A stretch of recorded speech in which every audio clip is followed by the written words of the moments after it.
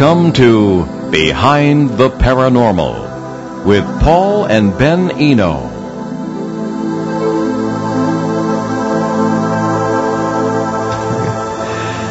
Can imagination have more concrete reality than our daily lives? Is it possible that we really are at the center of the universe? What does it all mean for the paranormal? Hello, and welcome to the 339th broadcast of Behind the Paranormal with Paul and Ben Eno. I'm Ben, and those questions came from my co-host and partner in the paranormal, my dad. So we have a really mind-bending show for you this evening. But before we introduce our guest, let's get to our weekly paranormal contest. So last week's question was, in Jewish folklore, what is the name for a humanoid being made from inanimate material? Well, Indira Makris of Grand Junction, Colorado, was the first to answer that question correctly, and the answer was the Golem. It's not Gollum from Lord of the Rings, Gollum with an E, not a U. Right. So anyway, this week's question is, where in Canada would you find a haunted trolley car inside a restaurant? So be first to get that right and win a copy of Footsteps in the Attic, my dad's most popular book. Now, call us locally from anywhere at 401-766-1240 or from anywhere in the U.S. at 800-449-1240. If nobody answers the question during the show and you'd still like to give it a shot, drop us an email at paul@behindtheparanormal.com or ben@behindtheparanormal.com.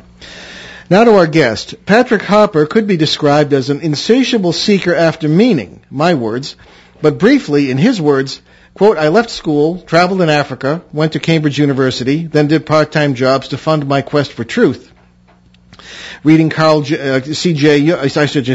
Jung was a turning point. Did 5 years in publishing, and at age 32 became a writer, publishing 2 novels before embarking on my attempt to get to grips with what we might call the Western esoteric tradition. My interim reports on this quest have come out in 4 books. The first, an account of alchemy, is Mercurius, or the Marriage of Heaven and Earth. The second is about apparitions, visions, and otherworldly journeys, and it's called Demonic Reality, a field guide to the otherworld. The third is a history of the imagination, the philosopher's secret file, and the latest is The Secret Tradition of the Soul. That's the U.S. edition. In the U.K. it's called, rather ambitiously, A Complete Guide to the Soul.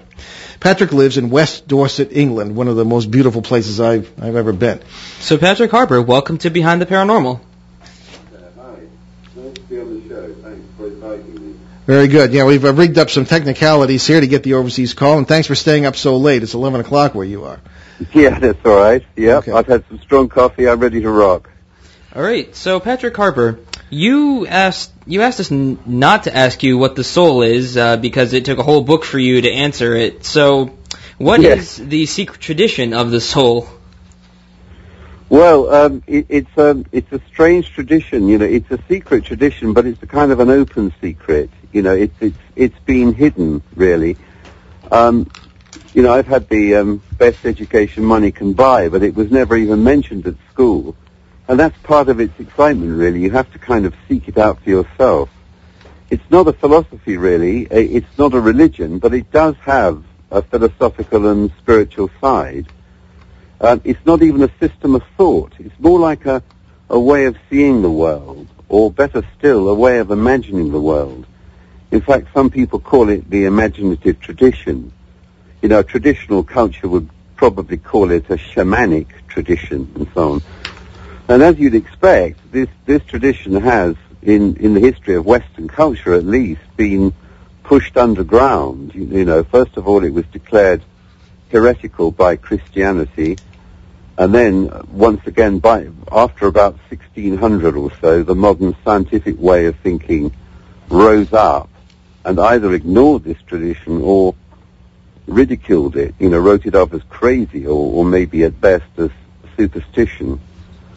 But it's neither of these things. And in fact, you could probably demonstrate that it's not these things, because it's worth mentioning, I think, that there have been at least 3 periods in history, in the history of the West, that is, when this very tradition has kind of surged up and broken the surface of orthodoxy and itself become the orthodoxy. It's become mainstream and so on.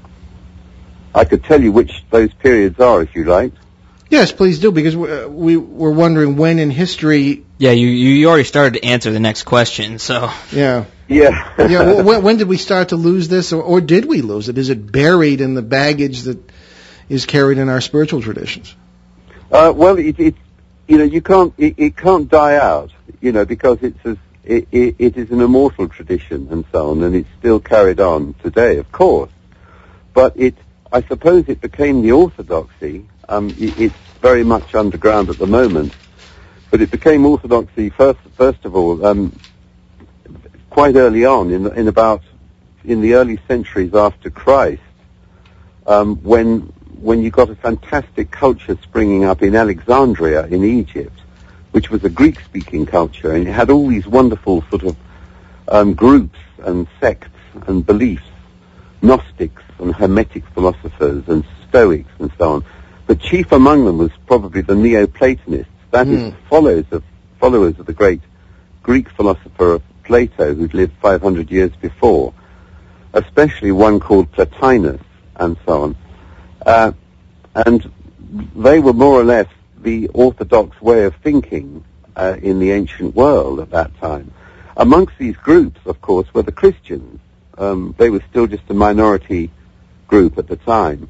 But of course, by about 330, they'd become the official religion of the Roman Empire, and all these other pagan sects, like the Neoplatonists, which are so dear to my heart, were declared heretical. So they went underground, and all the Greek learning was completely lost for 1,000 years. The West just didn't have it.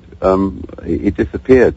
It was preserved amongst the Arabs, but it was lost. But it was rediscovered again in the Renaissance, in 15th century Italy. That's when the forgotten Greek authors, especially people like Plotinus and Plato, were discovered again, and they occasioned yet another great sort of flowering of imaginative life and so on. This is directly traceable to one man, a man called Marsilio Ficino, who started up an academy in Florence in Italy, kind of in imitation of Plato's original academy in Athens all those centuries before. And he was a translator and interpreter of Greek thought, and it became all the rage in Europe and influenced all the great artists that we think of when we think of the Renaissance, Michelangelo and Leonardo and people like that. Of course, inevitably then, the new modern way of thinking rose up, after about 1600, and this tradition was pushed underground yet again. But you couldn't keep it down. It kind of surged up again amongst the Romantics, the Romantics who espoused imagination.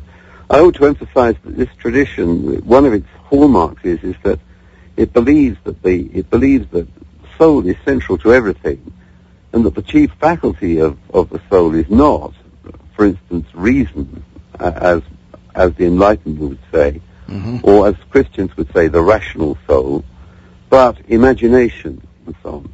And that's why it surged up again with the Romantics, with the German philosophers, and then above all with the English poets, Blake and Shelley and Keats and Wordsworth and Coleridge, especially Coleridge, and even up until the 20th century, Yeats, W.B. Yeats, the great Irish poet, was the last great Romantic poet. I ought to mention too that perhaps the last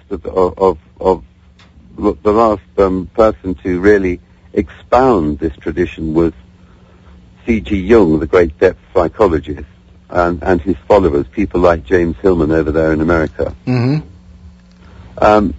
And that's where we've got to, and I regard myself as a very, very humble link in what the alchemists call this golden chain. Well, it was the alchemists who kept this tradition alive for 500 years when it was gone underground. Well, certainly a very articulate one. You've touched on something that we, oddly enough, and I began to run into 42 years ago when I started paranormal research, and that is the problem of what, for those out there who don't have philosophy degrees, dualism, the issue of essentially the war, at least in Western Christian circles and Western thinking in general, the war between matter and spirit, I suppose we could say. And one of the leaders being Rene Descartes, of course. Not one of our favorite people, the founder of dualism. Yeah, exactly. And what very few people realize that we always get into lively debates with people of the caliber of our guest today, Patrick Harper, and they'll say, well, you can't really argue with Descartes because, he came up with the fundamental formula for knowledge. I think, therefore I am. But toward the end of his life, actually on his deathbed, he said even that wasn't good enough. We really don't know anything. Hence the motto of this show: everything you know is wrong. Okay, that may be a bit of an exaggeration, but we constantly run into the problem in paranormal research of people assuming that, say, on that level, ghosts are spirits of the dead.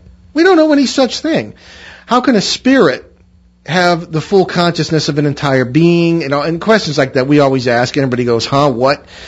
So, you can see where, perhaps even on the level that we're operating, Patrick, that the issues you have brought up that have vexed human thinking forever, pretty much, are still present, even on that level, and therefore implying that it's present on every level of human life today, that people have a false view of reality.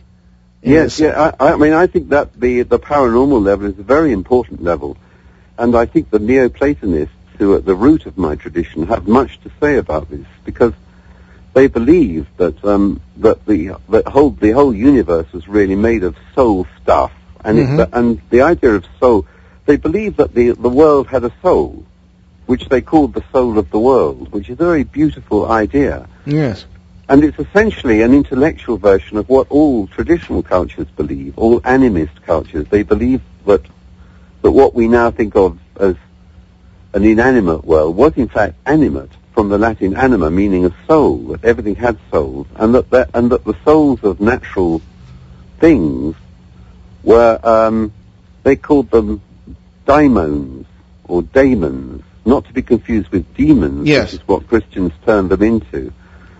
And it was these daimons that you could see, and that appeared to you in visions and apparitions. And of course, the interesting thing about these daimons is that they weren't spirits. All tribal cultures believe in daimons, but the anthropologists have confused us by calling them spirits, which implies that they're kind of ethereal. But the daimons had a material side to them. They were both. They were completely paradoxical creatures. They were always both spiritual and material. So, like any occupant of a UFO, they could give you a nasty blast, and you could feel the physical effects. But at the same time, then they were suddenly gone. That you couldn't pin them down. Exactly. Yeah. They were elusive, marginal, shape-shifting creatures, and they played an absolutely crucial part in the Neoplatonic scheme of things, because they connected us to the gods. Or rather, they may well have themselves been the faces that the gods show to us, as it were. Yes. Well, this is what we run into all the time. The physical effects are striking. The old spiritualist ideas are not good enough. And we constantly run into quote-unquote ghosts. And we spend years on projects. And lately it's been leading us right into quote-unquote UFOs and the grays and all the whatever labels you want to put on these things. And the only possible explanation, I would think, is a complete wholeness and unity to the entire fabric of reality. Well, as dysfunctional as it may seem, it is it is harmonious in its own right. I mean, it's elegant in a very disheveled kind of way. Yeah. There's always some sort of element of harmony. You need the good with the bad, and even if things seem horrible, there's always good to it. So your suggestion, Patrick, is that the world around us is not what our five senses tell us necessarily. Well, absolutely not. Yeah. Unfortunately, but perhaps fortunately, depends on what you see. Well, fortunately, yes. Yeah. But I just go along with what all traditional cultures have always believed, and which our own culture believed before Descartes and dualism and so on, which is that that we are part of the universe, that we participate in it, and that universe is ensouled and indeed is full of daimonic creatures. But they're not beings of, they're constantly contradicting themselves. For instance, my tradition is Irish because my father was Irish, and he himself saw Irish fairies, for instance. But, they're not just beings of, that are benign. They can also be malign as well. That's another contradiction they have. Very much so. Yeah. So we have to come to terms with the fact the universe isn't quite as we've been taught. That it isn't that we've tended to divide it and polarize it into angels and demons. But the old daemons were both these things, were both angelic and sometimes, well, they were never diabolic, I have to say, but they could be very mischievous and tricky. They're tricksters, and shapeshifters, and so it's very hard to pin them down. And, I attempted to grapple with these creatures in my book, Daimonic Reality, which I talk about all kinds of visions and apparitions and other world journeys from the traditional daemons of Europe, the elves and the trolls and the fairies, all the way up to UFOs and little grey aliens and abductions and so on. Mm-hmm. Oh, that's it. Unfortunately, I'm very much looking forward to reading the book. We didn't have a chance to do so with all the sort of dualistic dishevelment in our own schedule. It's been a rough week. But I have been reading Graham Hancock, is a friend of ours and has been on the show several times, and he suggests that people I think he thinks very much along some of the lines you do. He suggests that, and I hate to bring it up almost because of the trouble with this subject, but that hallucinogenic drugs or plants may have been responsible, at least in part, for the birth of the shamanic phenomena, of the shamanic class of people 20 to 40 to 50,000 years ago, or maybe even longer, who began to discover what is a reality that we've been talking about, but sort of proved the door. Do you subscribe to that at all? Well, I wouldn't be dogmatic about it because, there are many ways of entering the other world, and, in South America they favor all kinds of hallucinogenic drugs. That's their system. But in Siberia and Mongolia, they don't.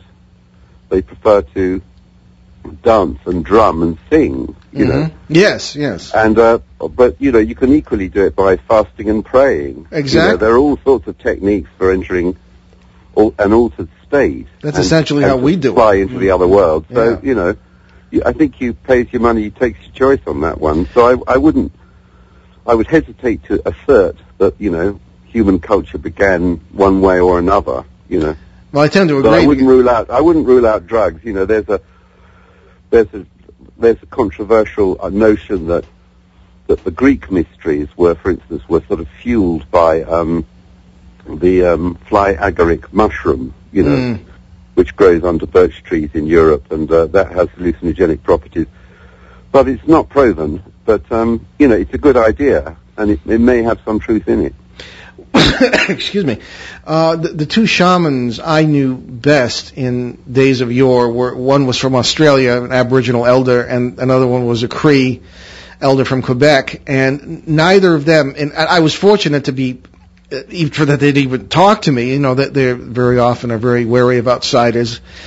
And neither of them in all our long conversations ever mentioned hallucinogenics, at least not as a door to what they do. They themselves simply had done it so often as far as using the power of what we might say traversing the boundaries of alternate realities or parallel worlds, that they simply could almost do it at will. And sure. So that's essentially when. So I suppose the tradition varies. What does all this do to the scientific method that we cherish so dearly? What does it do? Well, I wouldn't be against science. I'm reasonable. No, nor are we. I have reason to be grateful to it in many, many ways. Sure. And so on. But, but I think in many ways, science is the trouble with science is that it goes beyond its remit. It tries to. It's okay when it stays science, but when it becomes scientism, it becomes an ideology, I think, which goes too far and, frankly, pokes its nose into things which don't concern it. And I think its besetting sin is that of literalism. It takes everything literally. And so, if, for instance, you say, oh, well, the daimons exist in this world, in this strange paradoxical form, they'll say, well, bring me the proof, and you can't, and there are all kinds of things which just can't be proved according to its reductive methods. But the imaginative world is a real world, When I use the word imagination, I don't use it in the way it's now used now. It's now used because we now think of it as a kind of just something, a faculty that creative children have, or else a way of summoning up objects into our minds which aren't present to our senses, or something like that. But to the Romantics, it was a whole realm, completely separate from us. It was autonomous, it had its own laws, and it was dynamic and vital, and what it did was generate images. It generated what Jung called archetypes, or what the Greeks called gods. And these interact in the archetypal stories of the soul, which we call myths, and so on. Mm-hmm. So I think that, myths have an incalculable importance, that they are the true stories of the soul, and that there are perhaps, a limited number of them, and that we go on telling those stories over and over again. And that even science has stories of a kind, but in a sense, science is also underwritten by myths, but what it does is it takes its myths literally. Yes. And claims that they're fact, but they're not necessarily fact, that we live in a world of myths and stories, and we choose to take some literally and some not, but really there are no untrue stories. No, that's true. Stories are true in some sense. We often refer to, at least in my last book, I referred to myth and folklore as the vessel of the memory of the human race. Yes. To speak with any student of folklore, they will inevitably tell you that there was some basis to even the silliest legend. And Ben and I are often, we've done several shows on fairies and little people and all this stuff, and it's the word fairy that invites disbelief, but the actual reality could be something entirely different. So but the thing is, where did that disbelief come from? Well, exactly. What do you mean, where did the legend come from? No, well, the disbelief of said legend. Oh, that's a good point, yeah. Well, perhaps Patrick has a thought on that. Why the hostility? Sorry, I couldn't hear you there. Oh, no, Ben was suggesting that what's the reason for the hostility to words like fairy or some of the concepts that are associated with it, even though they may certainly have reality in the human memory. Yeah, it's hard to know what happened. They definitely get knocked on the head at a very specific point in history, around the time of Descartes. Oh, there he is again. And there was a philosopher called Hobbes, Thomas Hobbes. Sure. Oh, yeah. Thomas Hobbes. He wrote Leviathan, and at the end of that book, there's this extraordinary diatribe against popular beliefs in. He says we're just not having all these fairies and gnomes and goblins and hobgoblins and boggarts and shrikes and trashes and and he runs through all these. He says this is just superstition that our nursemaids tell us to frighten us. But he doesn't reason about it, and he's the master of the logical system. He just kind of slams his fist on the table and says, we're not having it. And I think in a way, the whole of Europe got too infested by these daimons, that they did become slightly oppressive, so that suddenly the scientific view seemed like a breath of fresh air. That was the cutting edge thing to be. And even you and I, Paul, would probably be scientists in those days, because it could be very oppressive, the idea that the whole of nature is just full of, as some tribes suffer, they suffer from this, that the whole of the wilderness around them is full of spirits of ancestors or unruly daemons or taboos or ghosts or evil spirits. You just get oppressed. Mm-hmm. So I think it was just a kind of a change in consciousness. But now we've taken that too far and outlawed them altogether. Exactly. But of course you can't outlaw them. You can't outlaw them. They're immortal, so they come back. They came back in the great craze for spiritualism in Victorian times. Well, did they ever? Yes. Well, we're going to take. Sorry. No, I said we're going to need to take a commercial break right now. But we'll be right back. You're listening to Behind the Paranormal with Paul and Ben Eno on WOON 1240 AM and ONWorldwide.com in New England's beautiful Blackstone River Valley. We'll be right back with our guest, Patrick Harper. Stay with us. Curious about what's ahead for you in 2012? Guess. Or you can get a personalized astrological chart, setting you in the right direction, helping you to make those important decisions and choices. Fulfill your ambitions and achieve your goals. Move forward with confidence into the future this year, learning how to handle the new long-term planetary trends influencing your daily life. Money, health, job, your relationships, all included. Call me at 401-333-4048 for information on getting your chart or having a yearly update on a chart I've previously done for you. Put the spotlight on the future. Be a winner, not a worrier. Contrary to rumors you've been hearing about the world coming to an end in 2012, if it should, I'll give you a full refund. That's how sure I am it's not going to happen. I'm also available for private parties and speaking engagements. Call me 333-4048. Well, there you have it, folks. I also wanted to remind you about the Blackstone Valley Tourism Council, our local people who are working very hard to build up the tourism in the Blackstone Valley. Check it out online, tourblackstone.com. Wonderful group of folks led by Bob Millington, and, of course, our own Dave Balfour from the station is the head of the board. I serve on the board myself, and there's a lot going on in the Blackstone Valley. Take advantage of it. It's a wonderful place to live, to work, and to be.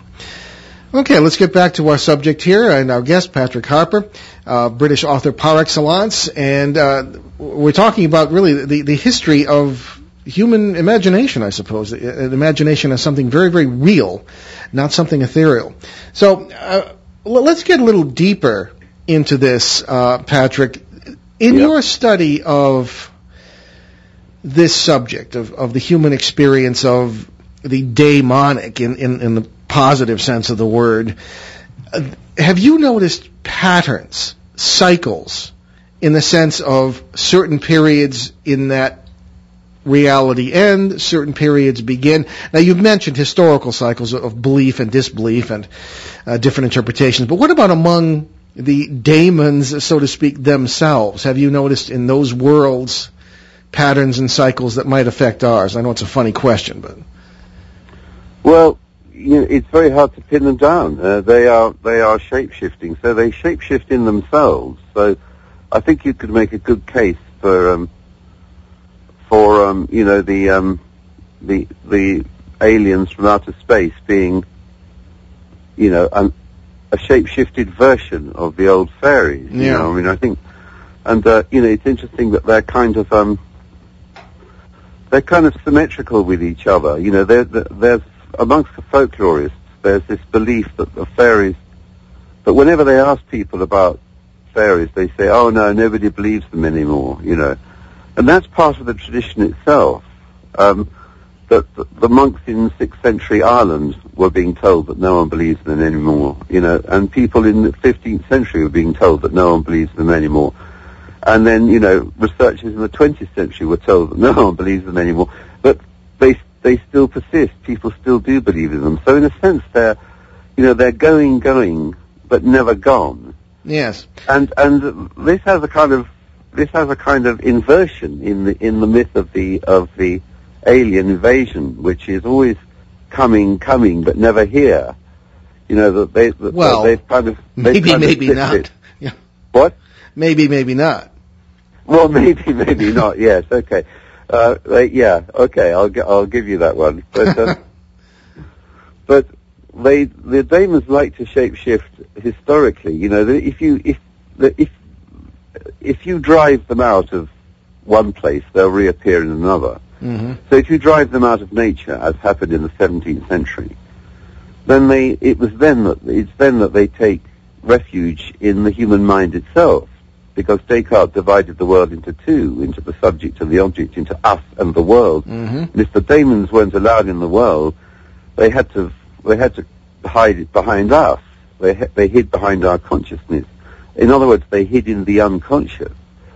But I would go further. I would say they didn't so much hide in the unconscious as form the unconscious, because we had no notion of an unconscious before the 17th century. Yes. And they lay there until they were, dug up, until they made themselves heard, really, at the turn of the, around 1900, when psychology was discovered. It was discovered because the daemons were crying out again with alien voices from the couches of the psychoanalysts, and that's where they were, and they cried out with completely autonomous voices. So they became complexes and archetypes of the unconscious. I would also argue that they became the subatomic particles. I mean, I think that if you want to describe what a daemon's like, you couldn't do better than describe an electron, which is both there and not there, which is both material and yet energy, which is both wave and particle, which is highly elusive, fast-moving, shape-shifting, strange. They all behave like fairies, and the deeper we go into matter, the more daemonic the world seems, the more outrageous it is. The fairy stories of science are far more outrageous than any folklore. I've always thought of particle physics on that level as an icon, as it were, of the subconscious. I'm sorry, could you say again? I've always rather thought of the subatomic world, the quantum world, as an icon, so to speak, of the imagination, or yes. of reality, and you've just sort of confirmed that in a sense. Yes, that's right. If you look at things like black holes, no matter whatever. I'm not going to the other end of the scale, to the very big, not the very small, but they read like the versions of space that the cosmologists give us read like fairy tales. They're full of strange ogres and strange other worlds where time goes backwards, and where there is a world of dark matter and so on threatening us, a bit like Jung's shadow. Indeed, the idea yes. that we what is unknown in the unconscious projects itself onto the outside world and becomes a sort of dark patch in the universe, and in this case 80% of the unknown universe, whatever it is. Indeed. So I do see the universe as a kind of as an imaginative construct. We get the universe that we deserve, really. And Edmund Burke of physics, yeah.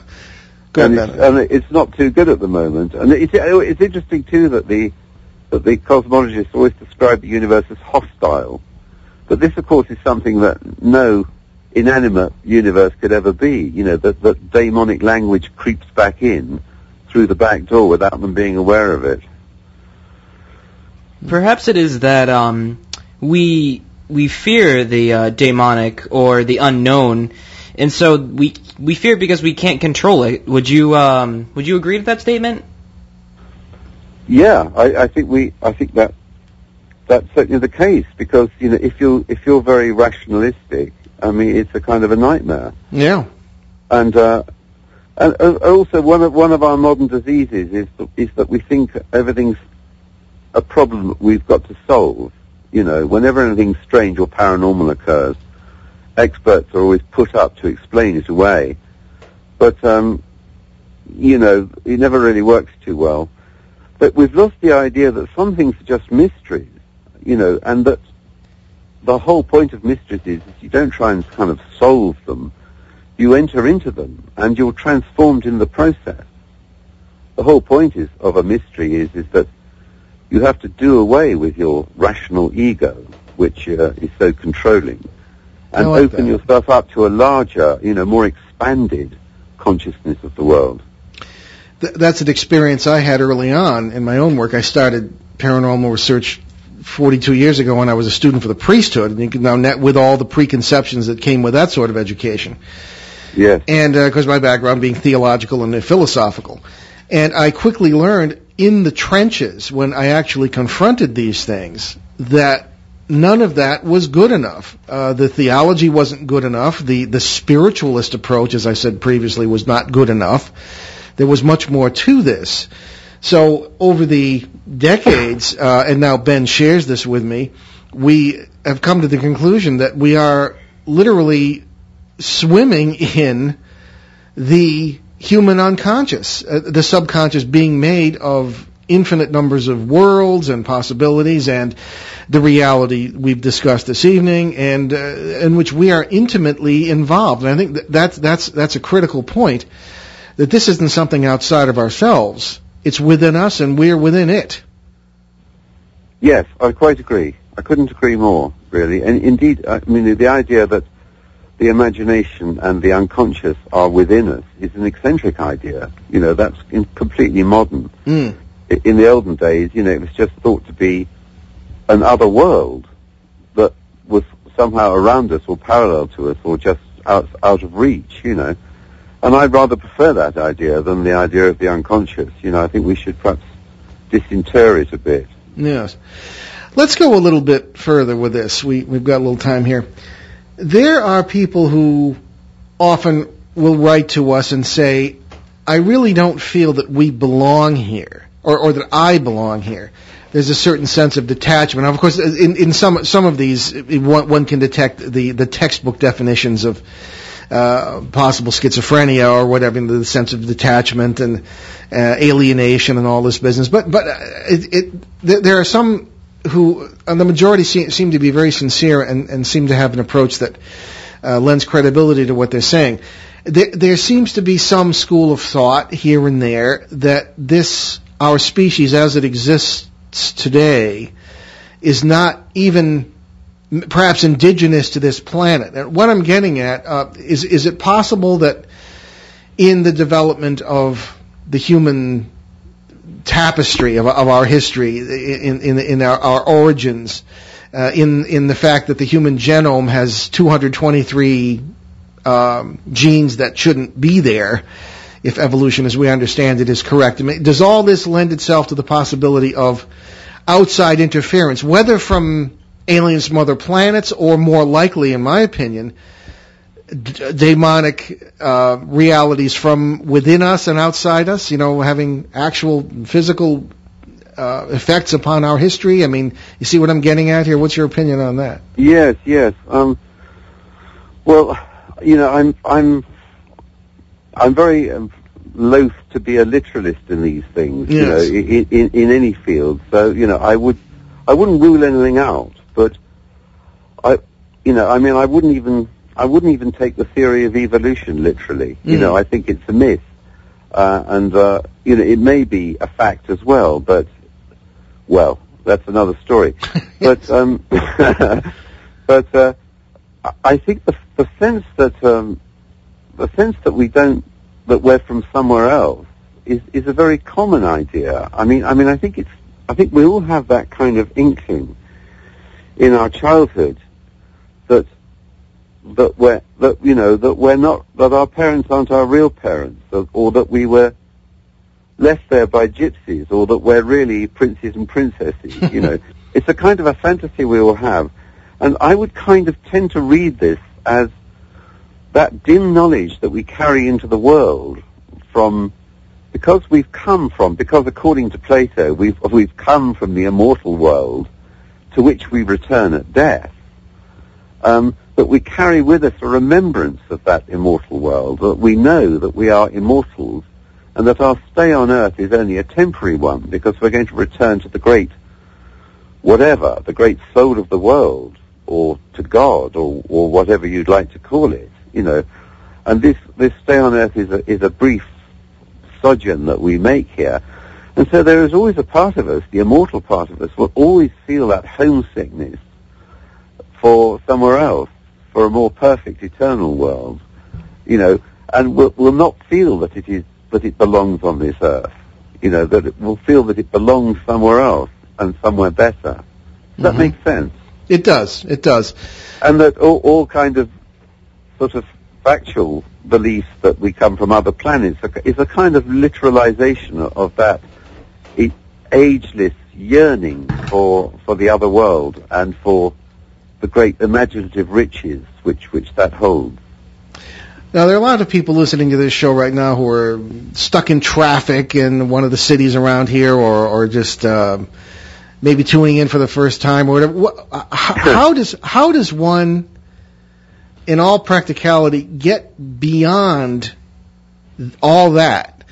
How does one get beyond the artificial daily lives we have created for ourselves to the spiritual richness that is implied in the vision we were talking about this evening?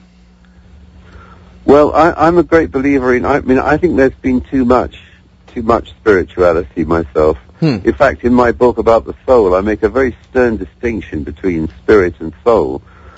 That spirit is always trying to get away from the world and trying to transcend it and trying to meditate or detach itself or whatever. But soul isn't like that. Soul is interested in the downward path. It's interested in the labyrinth of the unconscious. It's interested in the world itself. It thinks that that soul is embedded in the world, and so it takes a poetic view.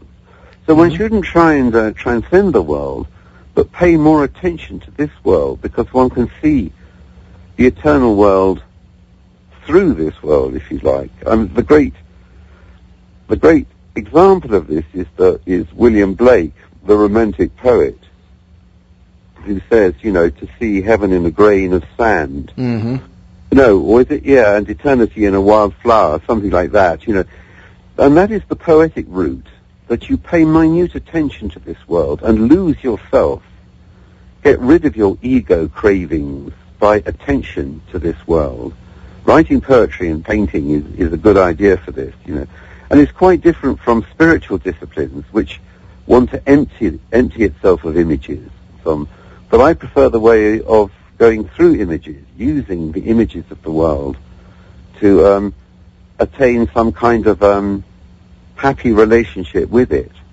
I like that. And chief amongst that is the perception of beauty, is always to be looking for beauty and to use one's imagination to the full rather than denying one's imagination, denying the sensory world. I go into that in much more detail. It's a very proper. You're not asking easy questions, Paul. These are very fundamental things, and that's what we do on this show. I can't. Yeah, it's great stuff, but I can't. I don't know that I could say more than that in a soundbite. Well, as Cyril of Alexandria once, Cyprian of Carthage once said, all theology or all intellect ends in silence eventually. So. But you've been very extremely articulate. Bringing up one of the fathers of the Eastern Church, makes me think that perhaps Eastern Christianity is a far better reflection, flawed as it may be, of much that you have described. There is despite the Greek influence on it, philosophically, there is a true notion of the depth to which you have brought us to thinking about things like the world as what we make it. Total transformation, restoration of the icon of the best sense, the daemonic, as we've discussed it this evening. Yes. So I don't know anything about Eastern Orthodox Christianity really, except that whenever I encounter it in a glancing way, like going to Greece, I always think how fantastic it is. Wonderful singing. Yeah. And wonderful icons, and this wonderful sense of holiness and the transparency of holiness to this world, which I agree, which seems to be a feature of their worship. Well, that's true, yeah. I was fortunate enough to study in one of their seminaries. Ironically, they're the ones who threw me out because they didn't like my paranormal work. But that was in the age of the film of the Exorcist, and people were all paranoid. But in any case, I was privileged enough to study in the seminary there, and it's a real eye opener from many points of view. But certainly, we're coming down to the end of the show here, and it's been a tremendous conversation. Patrick, tell us about your books, where people can get them, your website, etc. Oh, sure. Yes. Yeah, my website is, all my books are on it. It's, what is it? It's www.harper.org. There you go. That's it. And I have to say that Harper is spelled Harpur. Right. Which is, it's not ER, but UR. And, I think I think at least 4 of my books are available in the States. I've got a very nice publisher over in Seattle who did my book Daimonic Reality, which is the one which perhaps has most relevance to the paranormal. But my History of Imagination is, I think, my masterpiece, if I can use that word, without sounding immodest, which took me 30 years to write. And then my latest book is The Secret Tradition of the Soul, which is all about the soul and what happens to us when we die and things like that. Certainly stuff for another show. Which is a whole other ball game, I'm afraid. Indeed. Well, we'll get into that in another show because we're definitely going to have you back. But okay, so one final question, I guess. Yeah. I don't know if this will take up the rest of the show, but have you yourself had any paranormal experiences? Oh, I wish I had. No, I'm not a very psychic person. Although I had hopes for myself, since my grandmother was a very fine trance medium, and my father, who wasn't at all fey, he was a hard-headed businessman, but he saw fairies twice in Ireland when he was a young man. So I had hopes, but I haven't seen anything apart from a couple of ghosts, and that's it.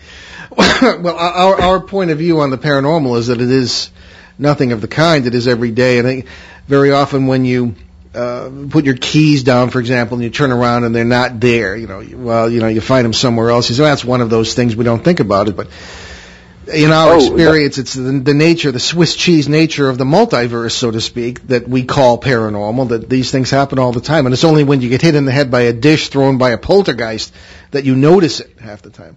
Yeah, I could do a whole program on keys going missing. Yeah, my mother used to call it pixelation, and she was a great authority on that. Excellent. And that opens the fabric and the nature of reality, which you can drop through amazingly, and it's such a trivial thing, but it has so many important implications, I think. We do it all the time. Do you know Paul Devereux by any chance? Well, I've met Paul many years ago on several occasions, but I'm an admirer of his work, yes. Yes, certainly a good friend of ours. And what are you working on next? What's your next project? Another book, or...? Well, actually, I'm just finishing a book that's rather different. It's a novel based on the life and work of Søren Kierkegaard. Really? The Danish existential philosopher. It's like a kind of antidote to the paranormal, We could use some of that. It's kind of the opposite there. It's the spiritual end of things instead of the soul thing, I'm trying to get some hold into my life, Paul, but it's not easy. No, never. Being an obsessive maniac by nature, Well, indeed. Well, Patrick, it's been an absolute delight to have you on. I hope it's the first of many visits. And thank you very much. Thank you again for staying up so late. And next time we have you on, I will have read hopefully all of your books, and we can continue our discussion. But certainly, we've scratched the surface this evening, I hope, and we will talk to you soon. Thank you very much indeed, Paul. Very good. My pleasure. Bye now. Bye now. Patrick Harper, everyone. Okay. So I think we have time probably for one interesting email that came in. How much time do we have, Ben? We have about 5 minutes. Okay. This is a little long, but it had to do with our guest from last week. Why don't we perhaps begin? Oh, okay. This is from, she doesn't say where she's from, but her name is Kathy. Okay, so Kathy writes, "Hi, Paul and Ben. I heard your show with Jeff Belanger, and I must say, I find his attitude a little disturbing. A Ouija board is most definitively not a toy. I, like you, have had contacted the game company, even if they never listen. I was hurt by a Ouija board when I was young. I believe it was a birthday present. Eventually, someone, if I remember rightly, gave my mom some good information, and the thing was gotten rid of. I had opened up some doors, and some parasitical stuff got attracted to me, and some pretty major, quote, lose your mind, unquote, sort of things occurred for quite a while, along the lines of abduction. I don't know what it is about the darned thing. The Ouija board, or the darned thing, the Ouija board being the darned thing, that it has caused so much trouble.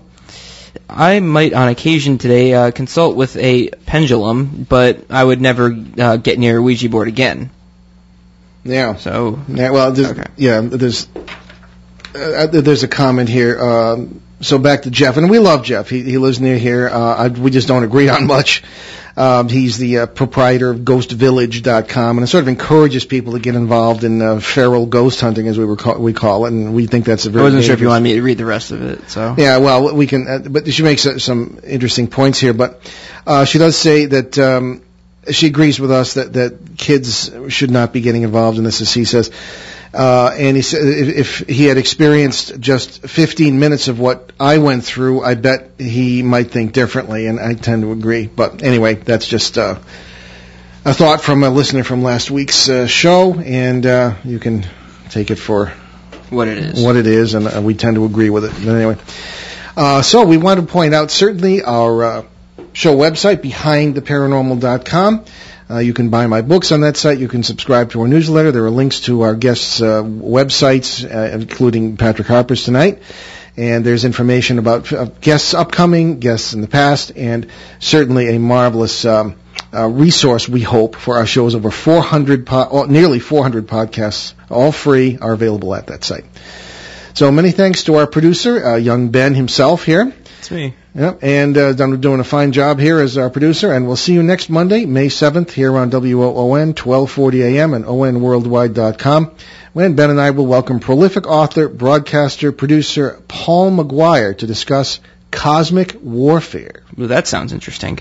So on our regular CBS radio edition, on Sunday, May 6th, in Boston, Pittsburgh, Detroit, and Seattle, we'll be hosting the second of two panels with people who have reported alien contact, Tom Reed, Jesse Long, and Geraldine Stith. It was very interesting last evening. I thought it was really something. Tom Reed and Jesse Long being abductees or reported abductees in one of these alien situations, and Geraldine Stith being the daughter of a person who experienced something really strange in Kentucky in 1955, and we did a whole show on it, the Hopkinsville, Kentucky incident, in which they literally had there was a UFO sighting, supposedly something landed in a nearby field, and they literally, it's not funny, but I mean, it can come across, had sort of almost a home invasion by these little green guys, and this everything, and they shot at them, and the bullets had no effect, which is something we find interesting, but there were a whole bunch of witnesses to that, and that was supposedly what occurred with that. What's interesting to me is that Tom and Jesse have both have had similar experiences, but they both came up with two completely different outcomes.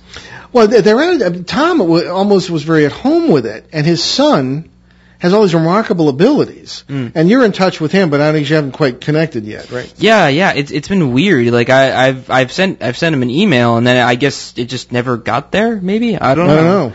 It's weird. I'll probably end up sending him another email soon. Yeah, I'd like to. You guys are almost the same age. It would be interesting to have your points of view. And Tom himself, very much at peace with what occurred to them, and their whole family was involved in these abductions, supposedly. And then there's Jesse Long. His experience and his brothers were quite they were very similar, but in a way they were terrified by what happened. And there was. I guess we're out of time. I'm sorry. Well, we'll listen to next week's CBS show, and we'll talk more about that.